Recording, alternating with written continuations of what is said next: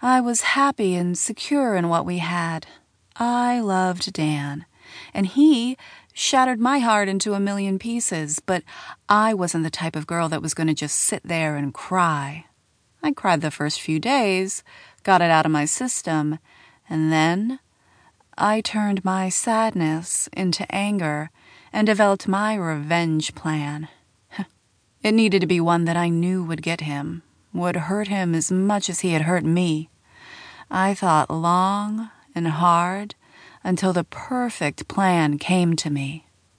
Dan's best friend from middle school, Kevin, had always flirted with me. I just always brushed it off as him being playful and fun, and Dan never seemed to notice or even care.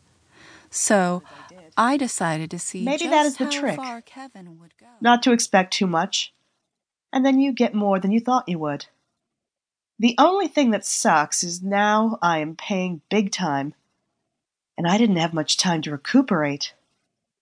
Today was our final dress fittings, and even though all the alterations are complete, Haley wants to make sure we all look perfect. Then it was the rehearsal at the church and the rehearsal dinner. Tomorrow was the big day, so of course the day was full of pampering, and the salon complete with hair, nails, and massages. Then off to the big event.